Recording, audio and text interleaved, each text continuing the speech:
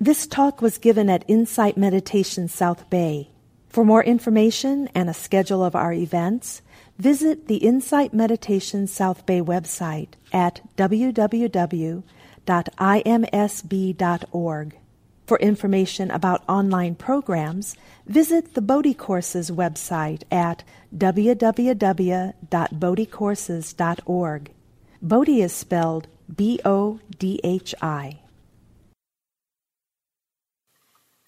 I'm Lisa Dale Miller.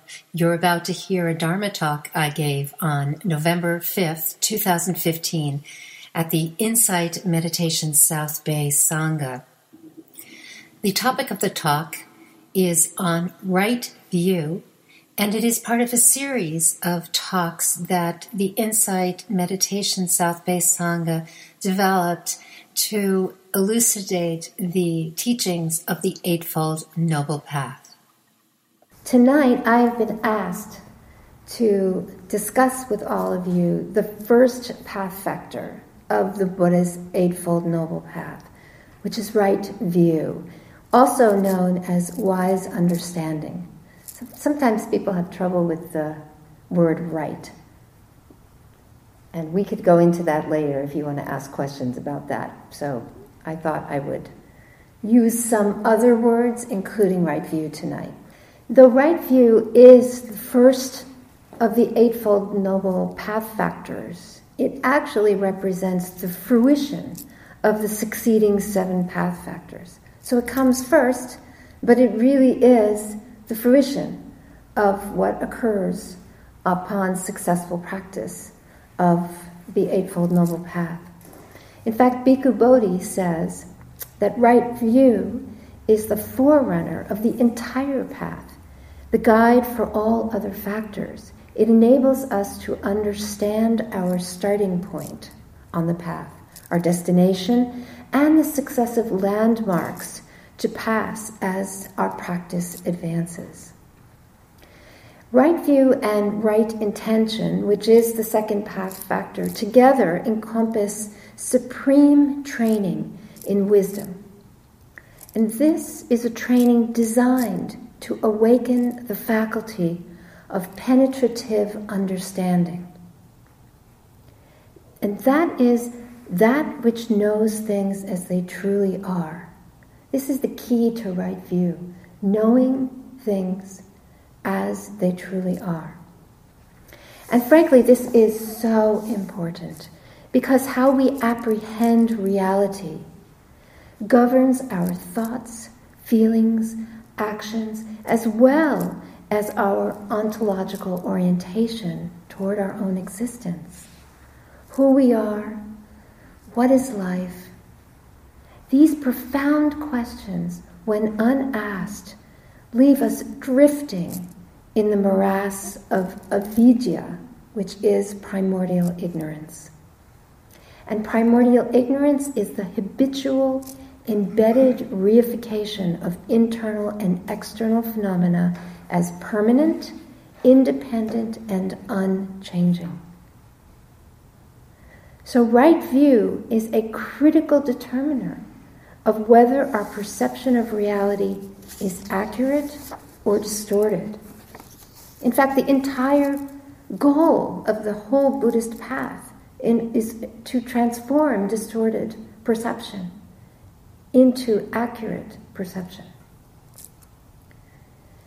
The Buddha defined right view as understanding dukkha, the inherent unsatisfactoriness of all experience. That is my definition for dukkha. I don't like suffering. It's a very bad translation. And understanding dukkha requires that we know dukkha exists, we know its origin, its cessation, and we know the path leading to the cessation of dukkha. So, of course, this refers to the Buddha's first Dharma talk, his first teaching on the Four Noble Truths. Is there anyone in the room who does not know the Four Noble Truths? Oh, great. I'm so glad. It's so funny. As a matter of fact, today I was sitting with a patient, a fairly new patient, who had told me initially that they'd been practicing the Buddhist teachings a long time, and MBSR, this and that. And at some point, I mentioned dukkha. Just because when people say these things to me, I think, long-time Buddhist practitioner, they had absolutely no idea what I was talking about. So it's not uncommon to be practicing Buddhism for a long time and not know about the Four Noble Truths. So here it is in a nutshell. This is the cliff notes of the Four Noble Truths, okay? Basically, all experience has a quality of unsatisfactoriness about it. Why? Because the actual nature of phenomena, internal and external, is that it arises, it exists, and it passes away. Nothing is permanent. There's nothing that's unchanging. Unfortunately, we are wired up neurobiologically to create this mental fantasy of security, continuance. When I wake up tomorrow morning, everything is going to be exactly the same as it was today, and this is our expectation, and we are wired up to believe this, and honestly, it goes completely against the grain of the way things really are. And we suffer mentally and emotionally because of this rubbing up against the actuality of experience. So the Buddha pointed at this discrepancy and said, all experience, whether it is unpleasant, I'm sure you can all figure out why unpleasant experience creates unsatisfactoriness, right? We're wired up biologically to avoid and get away from and try to stop unpleasant experience. If we weren't evolutionarily wired up this way, we would eat poisonous plants and die. So this is important for our survival and is wired into us. But that effort, that resistance, the fighting against displeasurable experience is the source of our mental suffering around the basic pain of life.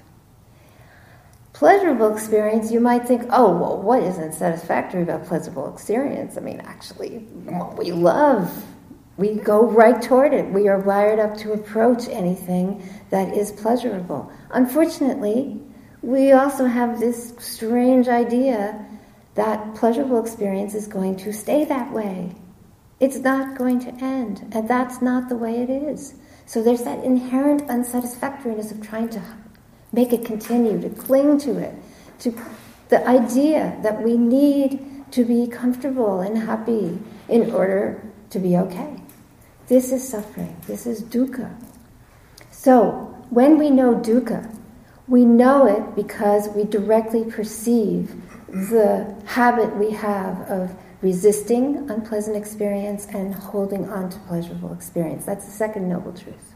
The first is there's unsatisfactoriness. The second is our craving and aversion toward experience, our clinging to our ideas, our false ideas about experience, causes suffering. That's the root cause of suffering. The third noble truth says there's an end.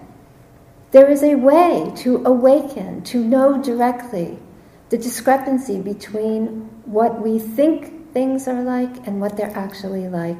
And in that awakening, to be able to know reality as it actually is and to be liberated from our own resistance and our own clinging to these false ideas we have.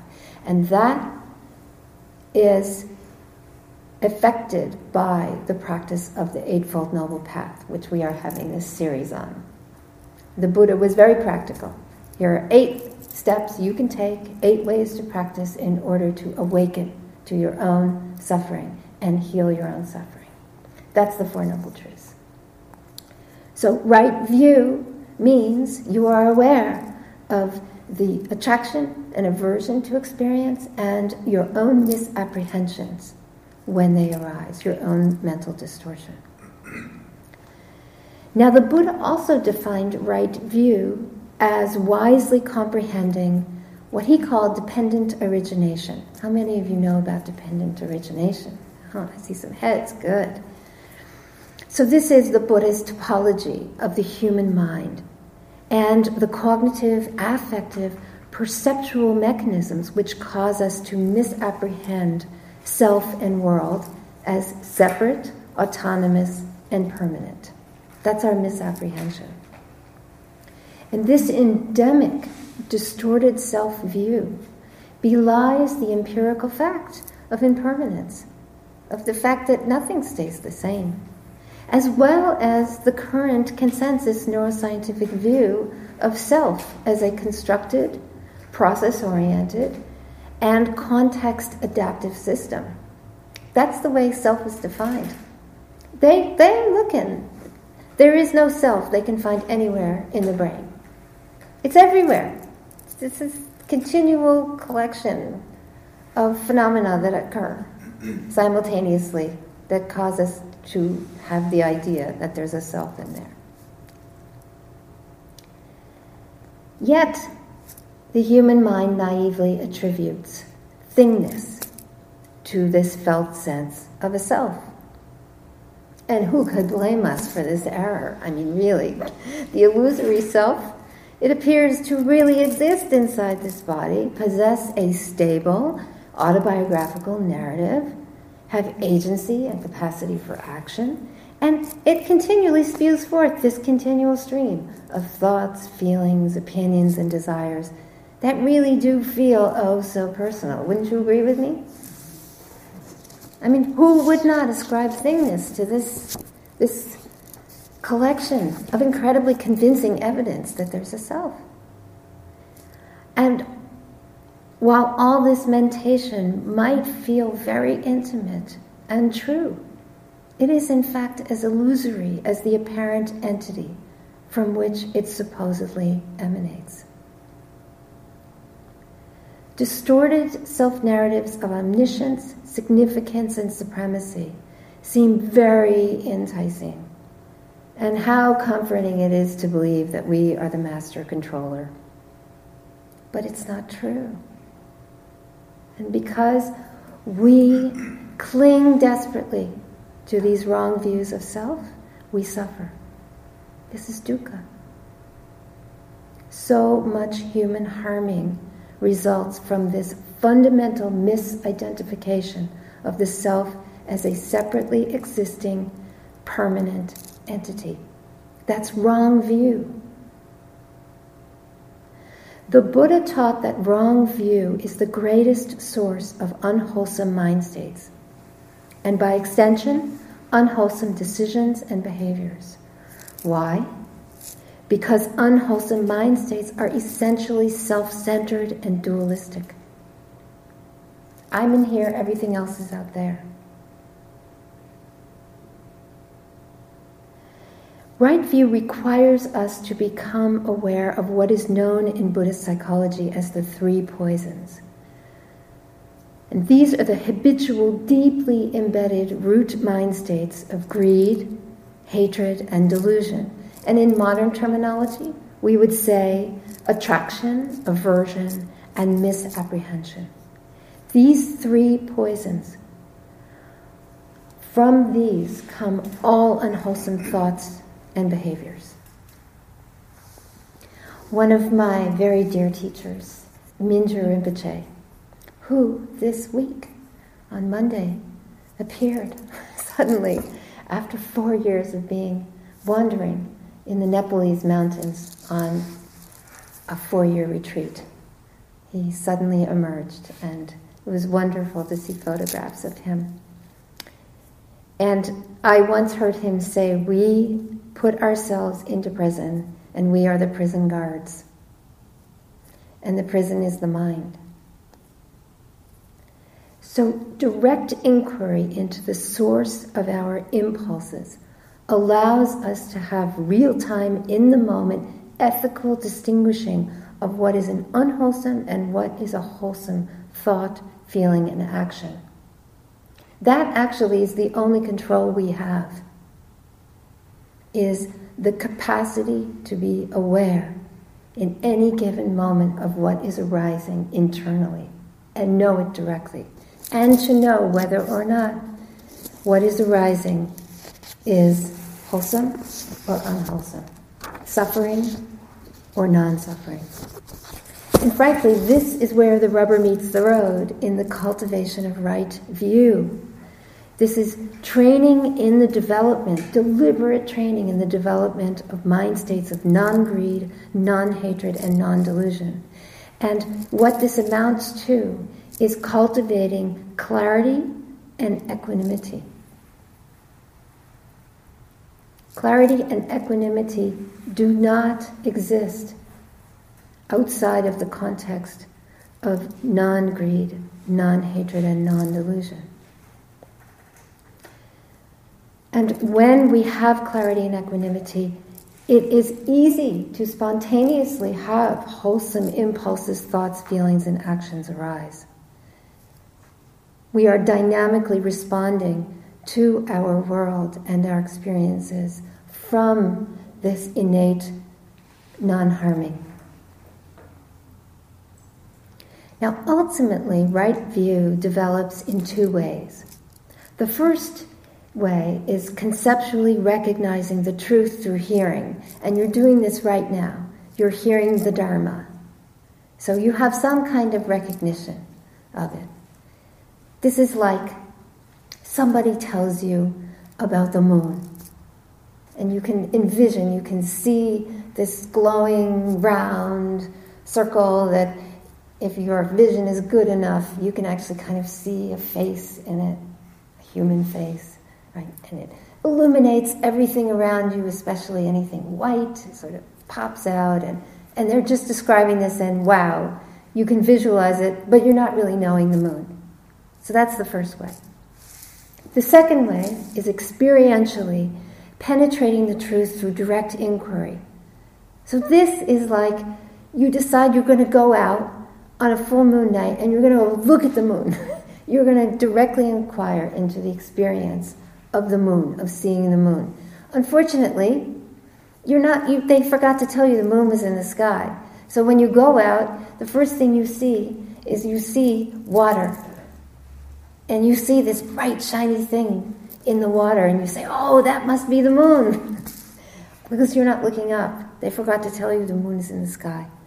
And so you say, this is the moon. I'm seeing the moon. It's amazing. Oh my gosh, it's incredible. And then you've had an experience. But, it's not quite the moon yet, right? Until somebody then says to you, the moon's up there. It's not there. And then you're directed up, and then you see the moon. So, developing right view happens in stages. And it happens through being able to have more and more clarity about the way things actually are. And that's a process. Cutting through wrong view, particularly wrong views of self, is a process of directly realizing the interdependent co-arising of all internal and external phenomena. What is known in Buddhist psychology as shunyata, or emptiness, or anatman, not self. These are the words that Buddhist philosophy uses to describe this cutting through, this knowing that all things arise simultaneously and interdependent of each other. Now, this endeavor requires a disruptive healing technology. I get to use that word because we live in Silicon Valley. Doesn't quite sound right outside of Silicon Valley, disruptive.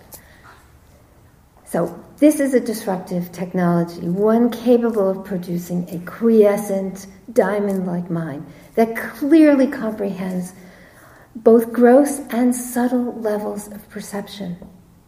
This is the only mechanism by which we can know the compounded, constructed, continually shifting nature of the self and all external phenomena. Only dedicated, contemplative research can accomplish that task. That means daily practice of formal meditation, such as shamatha, or concentration practice, which develops attentional focus, mental stability, and serenity. This is critical for being able to know things as they are. If the mind is all over the place and there's a lot of mental confusion and a lot of agitation in the mind and the body, it's impossible for the mind to settle enough to be able to recognize the continually shifting nature of all phenomena. So it's extremely important to develop concentration in the mind. And then vipassana, or insight meditation. This hones the mind's capacity for inquiry and deconstruction. That's so important. We can't know the way things are unless we can actually inquire into their actual nature by deconstructing them. This is analysis. Buddhist meditation requires analysis of some kind.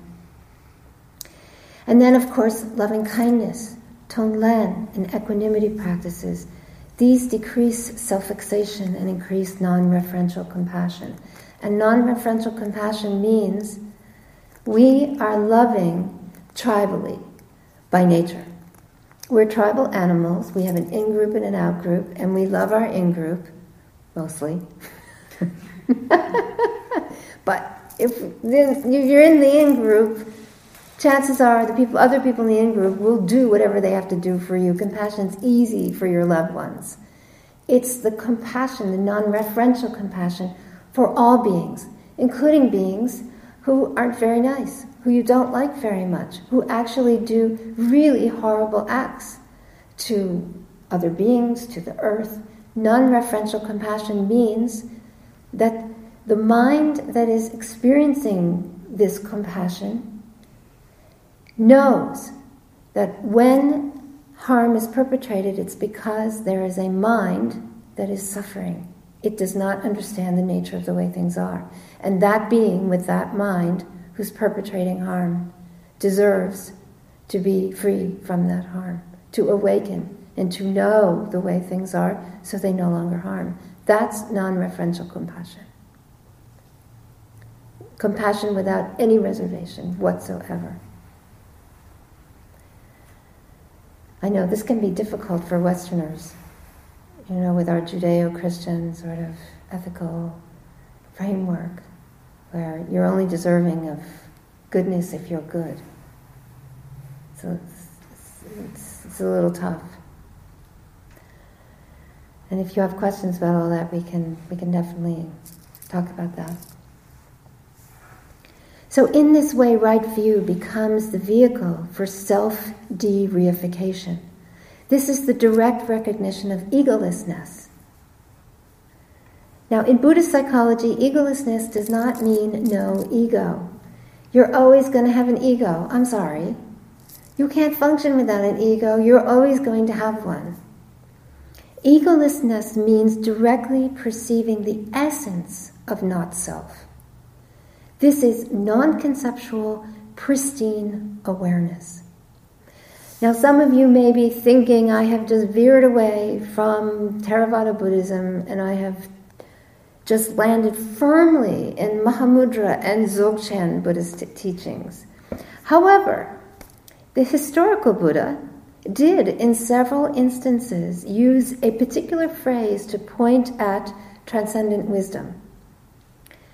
That phrase was Vinanam Anidasanam Anantam Sabato Pavam.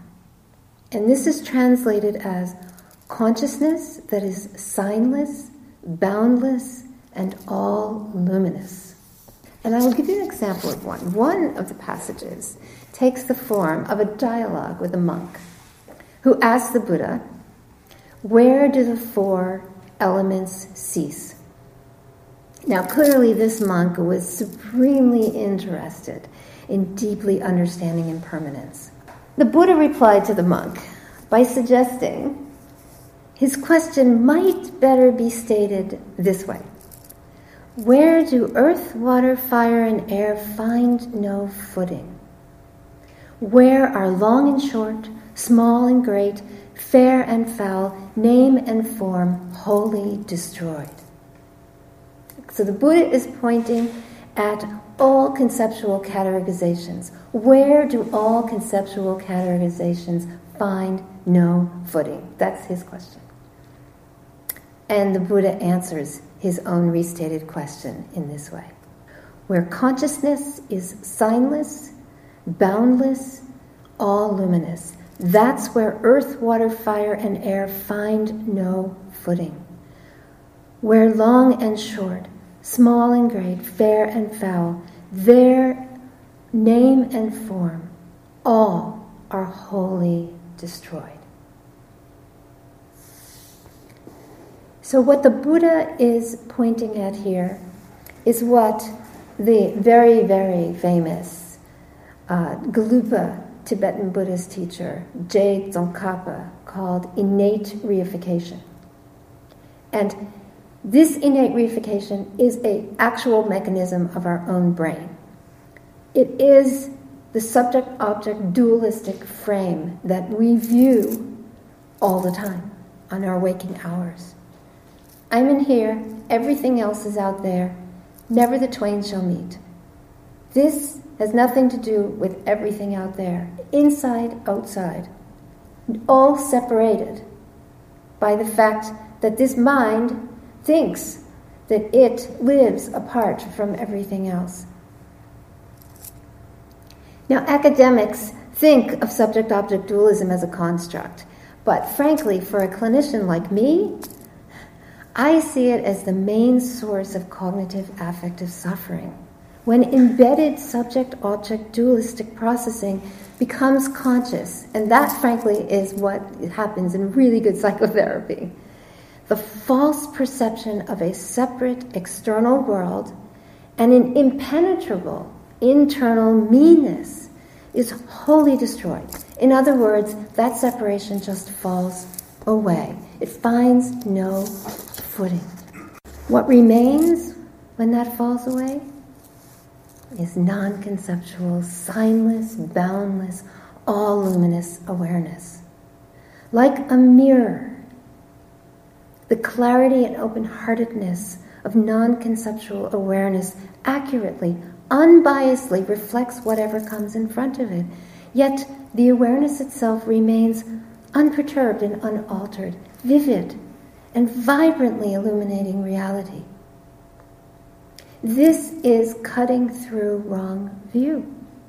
And that means going beyond all concepts, fearlessly de-reifying the self until all that remains is the groundless ground of being.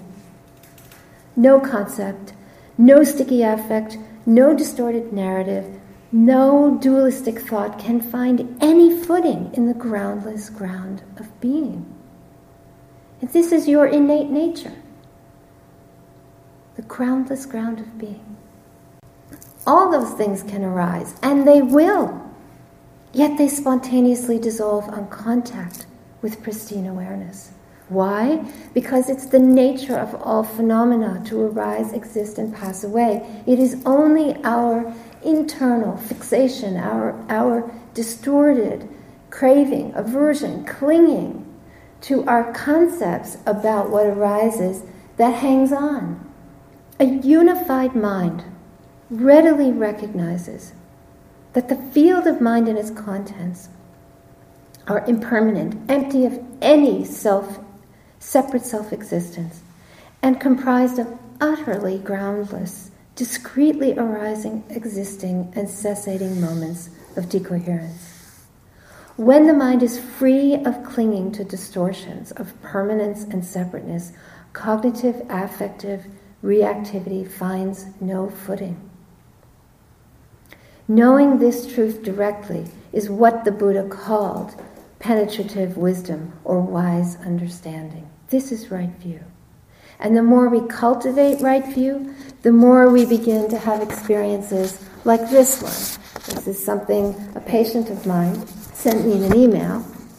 I'm starting to see directly, or at least glimpse now and then, that the whole constellation of sensation and experience isn't actually real or external or permanent, but workable.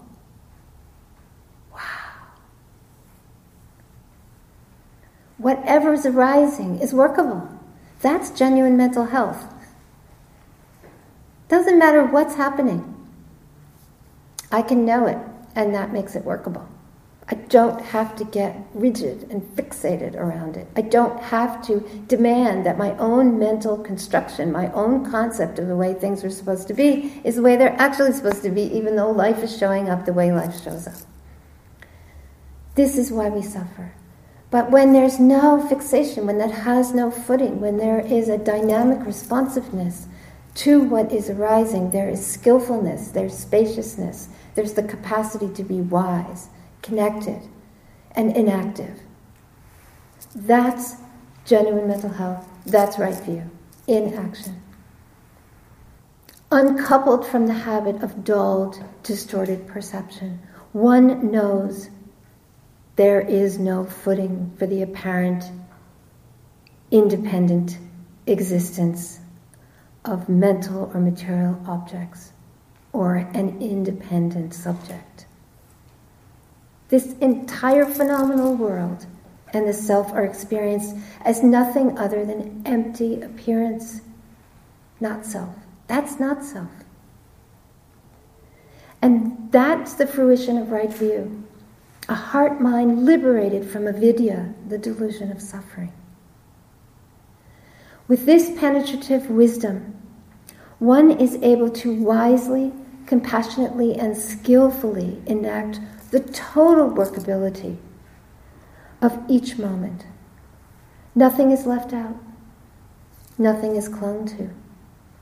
Firmly supported in right view, the mind is no longer obsessed with its own suffering, and now one's life energy naturally turns toward ending the suffering of all other beings. And this endeavor is the ultimate actualization of right view. Selflessly being a light in a world of darkness. And that can only happen when the mind is liberated from the idea that there's some inherent separation between self and world.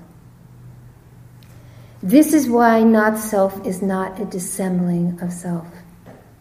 It's an integration of mind, contents, body, and world that immediately dissolves the distortions of subject-object dualism. This genuine mental health is what is offered by the Eightfold Noble Path, and it is available to every single practitioner. Don't ever doubt that. It is available. It's here for you in any moment when you choose to drop into your own capacity for awareness and you recognize things as they are. And that's right view. So I know that was a lot, but if I didn't do that, I wouldn't have done justice to what right view actually is. And I do think there's so much watering down of the teachings that's occurring now to make them palatable, that when we get to the point of discussing something as critical as knowing things in the way they are, we have to be brutally honest about what that actually means. I'm very, very happy to answer questions or hear comments, so we can dialogue around this, because I know it's a lot to take in. And I know some of you are very seasoned practitioners, so you may have questions about, practically how do you do this, or maybe you have experiences like this and you want to share them. I'm very open to whatever you want to have occur now, so that you can deepen your understanding of right view. In an encounter or a situation, let's say, with other people, when you have a strong feeling, let's say a reactive feeling starts to be that. But anyway, very strong reaction to whatever's going on. I'm just trying to get it straight in my mind. Okay, you have to leave out the story. You have to leave out the judgment around, and just feel But then I get a little bit lost with, okay, I'm having this feeling, then Yes. It seems so formless, like what do I do with this feeling? I don't understand. Yes. I'm so glad that you went there. So first of all, the first step is to recognize the story. You have to know there's a story. Most people don't. The story is their reality. They actually think the story is true. And when you're in the presence of a difficult person, or you're in the middle of a difficult interaction, what happens is your limbic brain is going to get activated. That's just the way we are. The best way to allow the mental processing to go into the frontal cortex, where we actually do these activities of disseminating what's really happening. In order to do that, the first thing you have to do is recognize. That's the key piece. Recognize, whoa.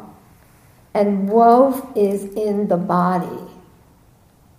So you may be having a story in your mind, but I assure you that feeling of this is not going well is a feeling in your body. So that's why you feel a little lost, because if you're chasing after a story, you're going to get lost. So here you are in an interaction, and you're starting to feel like what? What kind of feeling would you feel? What kind of emotion would you have in the interaction you're thinking about? Fear. Oh, see, your hand went right to your throat, right? Right here. That's what I'm talking about. So what you do is you immediately recognize there's something going on here, and you let your awareness be drawn to that feeling in your throat. What that will do is now you're in actual experience. You're not in the story anymore. Now you're in actual physical experience. And what happens at that point is the body's no longer being driven by the story. Because that fear may in fact, unless of course, is this a situation where somebody's being violent with you, or is it just they're irritating? No, just difficult, complex, right. Things that keep going on. It's not actually dangerous, correct? No. Exactly. So what's going to happen is the body knows it's not dangerous. The body will calm down immediately, and now you're here. So now you can start to do some inquiry around the story. Okay, what's really upsetting me here?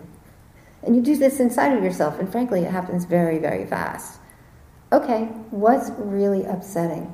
Just that question alone will allow you to know things as they are. Oh, what's really upsetting is this person is not paying attention to my needs. Let's say it's that, okay? Now, that may cause, then you said you normally have some kind of feeling, right? So if your needs weren't getting met, what kind of emotion might you think you would be having? A little anger. Maybe. Anger, yeah, there's one. What? Anybody else? What other emotions might you? Resentment, there's another one. Anyone else? Hurt. Yes. Yep. There could be disappointment. These feelings are tender. And they deserve your kind attention. So at that point, if you realize, oh my gosh, I'm actually feeling hurt right now, that person may not be able to take care of your hurt feelings. They may not be able to do that. But you could do that. So what you do is you open your heart to the part of you that's feeling hurt. And you just saddle up alongside it and you just hang out with it, with your awareness. It's like, yeah, this is hard. And what that does is it creates a space. And that space is your refuge. Because that is the space from which you can then know what is skillful and what's not skillful. What's a wholesome response and what's an unwholesome response. You're no longer reactive now. Now you're responsive. And this is right view. That whole process is knowing things as they are, not being lost in some narrative about them or about you that doesn't really have anything to do with the heart of what's happening, which is, this interaction is not going well and I'm feeling hurt or angry or something like this. And when you do this, when you're able to be kind to yourself, unbelievably enough, it generates a kind of kindness toward the person, even if the person is being difficult. And at that point, the entire interaction can just come down a notch. It might look like, you know what, I'm not sure this discussion is going that well. How about if we both just kind of take a little time here? It can look like that. That can be skillful. So the process that you're looking for now is, no matter what's occurring, you have to first recognize what's happening with awareness. You have to become aware of what's really happening. And I assure you, if what you recognize is some story, some narrative about what's happening, drop into your body and see how your body's responding to that story. I guarantee you, if it's a narrative, it's probably not responding that well. It's probably being driven into states of anxiety or states of loss or some kind of collapse or erratic behavior or some kind of reactivity. It's not happy, especially if it's just a story, because there's no tiger there. If you're not in danger, you're not in danger. The body doesn't need to be wound up if there's no danger. But unfortunately for us, our stories, our mental stories, create a continual feeling of danger for a lot of people. It's like there's always a threat, there's always a threat. And that's a kind of hyper-vigilance that people live with all the time. And the nervous system can't sustain that. So the people go back and forth between these highly activated states and then these just collapsed states. So right view is a way to rescue the body from the tyranny of a really, really out of control mind. Does this make sense? Oh, yeah. Is this helpful? Any more you want to ask? No. Okay, that was a great question. Thank you. Anybody else? Yeah. Do you have any suggestions for how to get in touch with what's happening in your body? Sure, absolutely. What do you usually do? Well, I guess I just try and pay attention, but I'm aware that it's, particularly with certain obsessive thinking, that I don't feel like I really get in touch with what's happening in my body. Okay, well that's neurobiologically accurate, actually. So ruminative thinking means that the seat of self-awareness is actually turned toward ruminative thinking. It's lost there. Unfortunately, or fortunately for us, that part of the brain can only do one thing or the other. It can only do narrative focus or experiential focus. And so the key is, if you find yourself lost in some kind of obsessive ruminative thinking, you have one of two choices. Those thoughts are phenomena themselves. So, if you wish, instead of, and this is the difference between being lost in narrative and being aware of narrative. There's a difference here. When we're lost in narrative, we actually think the narrative is us. It feels real. We actually think those narrative, obsessive thoughts are true. We're running scenarios, we're replaying past experiences, or whatever we're doing. We're telling ourselves this continual story of how bad we are, or broken, or whatever it is, how excellent we are. It's a bunch of self-cherishing. It's very convincing. We actually think that's us. But if you become aware, oh my gosh, there's obsessive thinking, you're already loosened from it because you know it as it is. It's a phenomena. Oh, and what you could do is you can actually just stay in awareness and just watch, observe the ruminative thinking, and you know what happens? Now it's phenomena. Now you're doing experiential focus, so it unhooks because everything's impermanent. That's one choice. The other choice is, there's an entire world of phenomena. Take your awareness and land it in one of your five senses. They are the refuge at that point. Land it in your eyes. Really see. Just let your eyes roam around and really see things in front of you. Land in your ears, in sound. And just allow yourself to kind of hear, to rest in the coming and going of sound. Like an antenna. And what you're doing now is you are in the body. You're in the body's realm. You're in bodily experience. And bodily experience doesn't know anything about these silly ruminative narratives. It's just not the body's world. That's some mental world.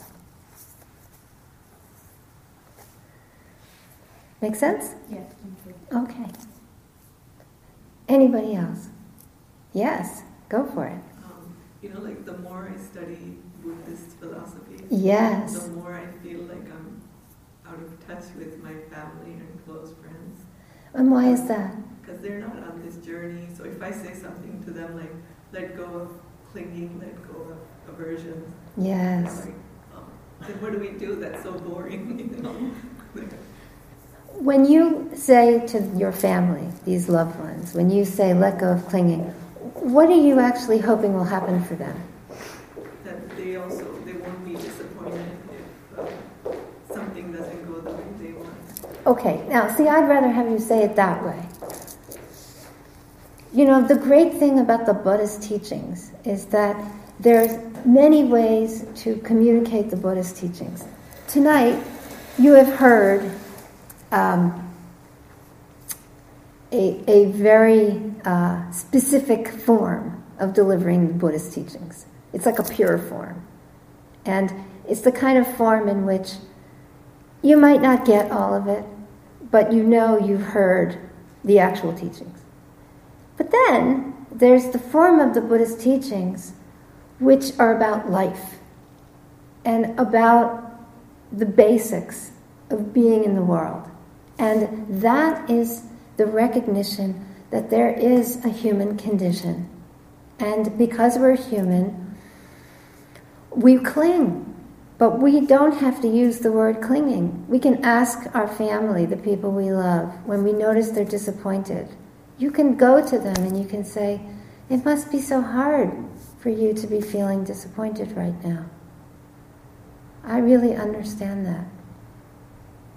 What do you think would help you feel a little freer of the disappointment? And they'll tell you. And what they'll probably do is they will say something like either, I don't know what would help. They would have to change. They would have to change, okay? This is the rubber's really meeting the road now because they're pointing at their own suffering, right? Well, they would have to change. And that's the moment where you get to say to your loved ones, it's really hard to be able to force other people to change. So, I don't know if you can have that, but if you could change something about how you're perceiving the situation, what would that be? Now I'm doing the same thing you do when you say, let go of your disappointment, don't cling so much, but I'm not using any of that language, am I? So help them see it themselves, or help them come to that. Speak to them like a human being. Yeah. And the Buddhist teachings are sometimes esoteric, but not. The Buddha was really, really, really reluctant to answer any kind of esoteric questions along the lines of, what is eternal life and all that stuff. He wasn't interested in that. He was interested in how come human minds create suffering and how to liberate a human mind from suffering. And so that's really the thing that you could offer your family from a perspective of love, deep, deep love.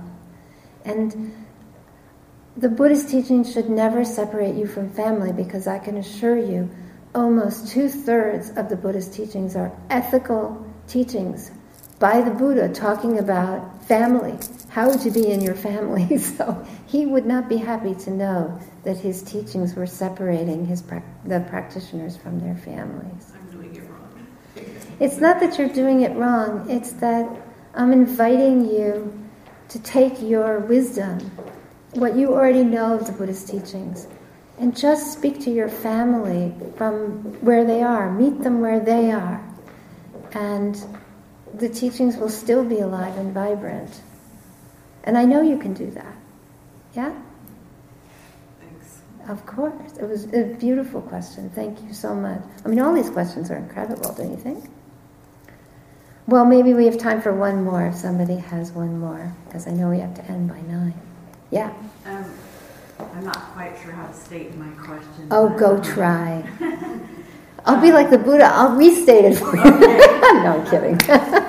I've recently kind of realized the way I think about love has there's been a lot of clinging in that, and it's like I'm starting to tease out the clinging and pulling it away from the love, but it's been hard because it feels like my whole life I've kind of equated or mixed in there clinging with love, but I'm starting to see that they're different. So, and what are you starting to see about the difference? There's a lot more space around just loving someone and a clinging. And I guess it came up because my mom's in hospice. Yes. And I am so thankful for the Buddhist tools that I have, because this is a difficult situation, and I see the way it's affecting the rest of my family, and they don't have these tools. Yes. And like my sister's struggling a lot, and it's like she's waiting for the other shoe to drop. And I can tell that she has a lot of aversion to what's happening because it makes her feel so uncomfortable. Right. And then she loves my mom, but it's in such a clinging. I need you to be this way, a certain way, because I'm feeling uncomfortable. Yes. And then I started seeing it like in myself, and how, especially in my past romantic relationships and stuff, the way I've held love was in a very clingy. So can you comment on? You know, what you've just done is you've spoken right view and wrong view. Don't you think? And it was beautifully stated. So, as I recommended for this other woman here, you are, because of the Buddhist teachings, you know that birth, illness, old age, and death are what human bodies do. And there is an inherent unsatisfactoriness about that, because we have an illusion of security and continuance. None of that's supposed to happen. Right? Your sister is overwhelmed by her own mental construction about the way things are supposed to be. And it's rubbing up against the reality of the inevitability of your mother's illness and passing. That is a cause for deep compassion. I mean, such incredible compassion, because there's nothing wrong with your sister other than the human condition and inherent human suffering, right? And the Buddhist teachings are so beautiful, and right view is so beautiful, because you're experiencing the liberation from the direct experience. That's the second way.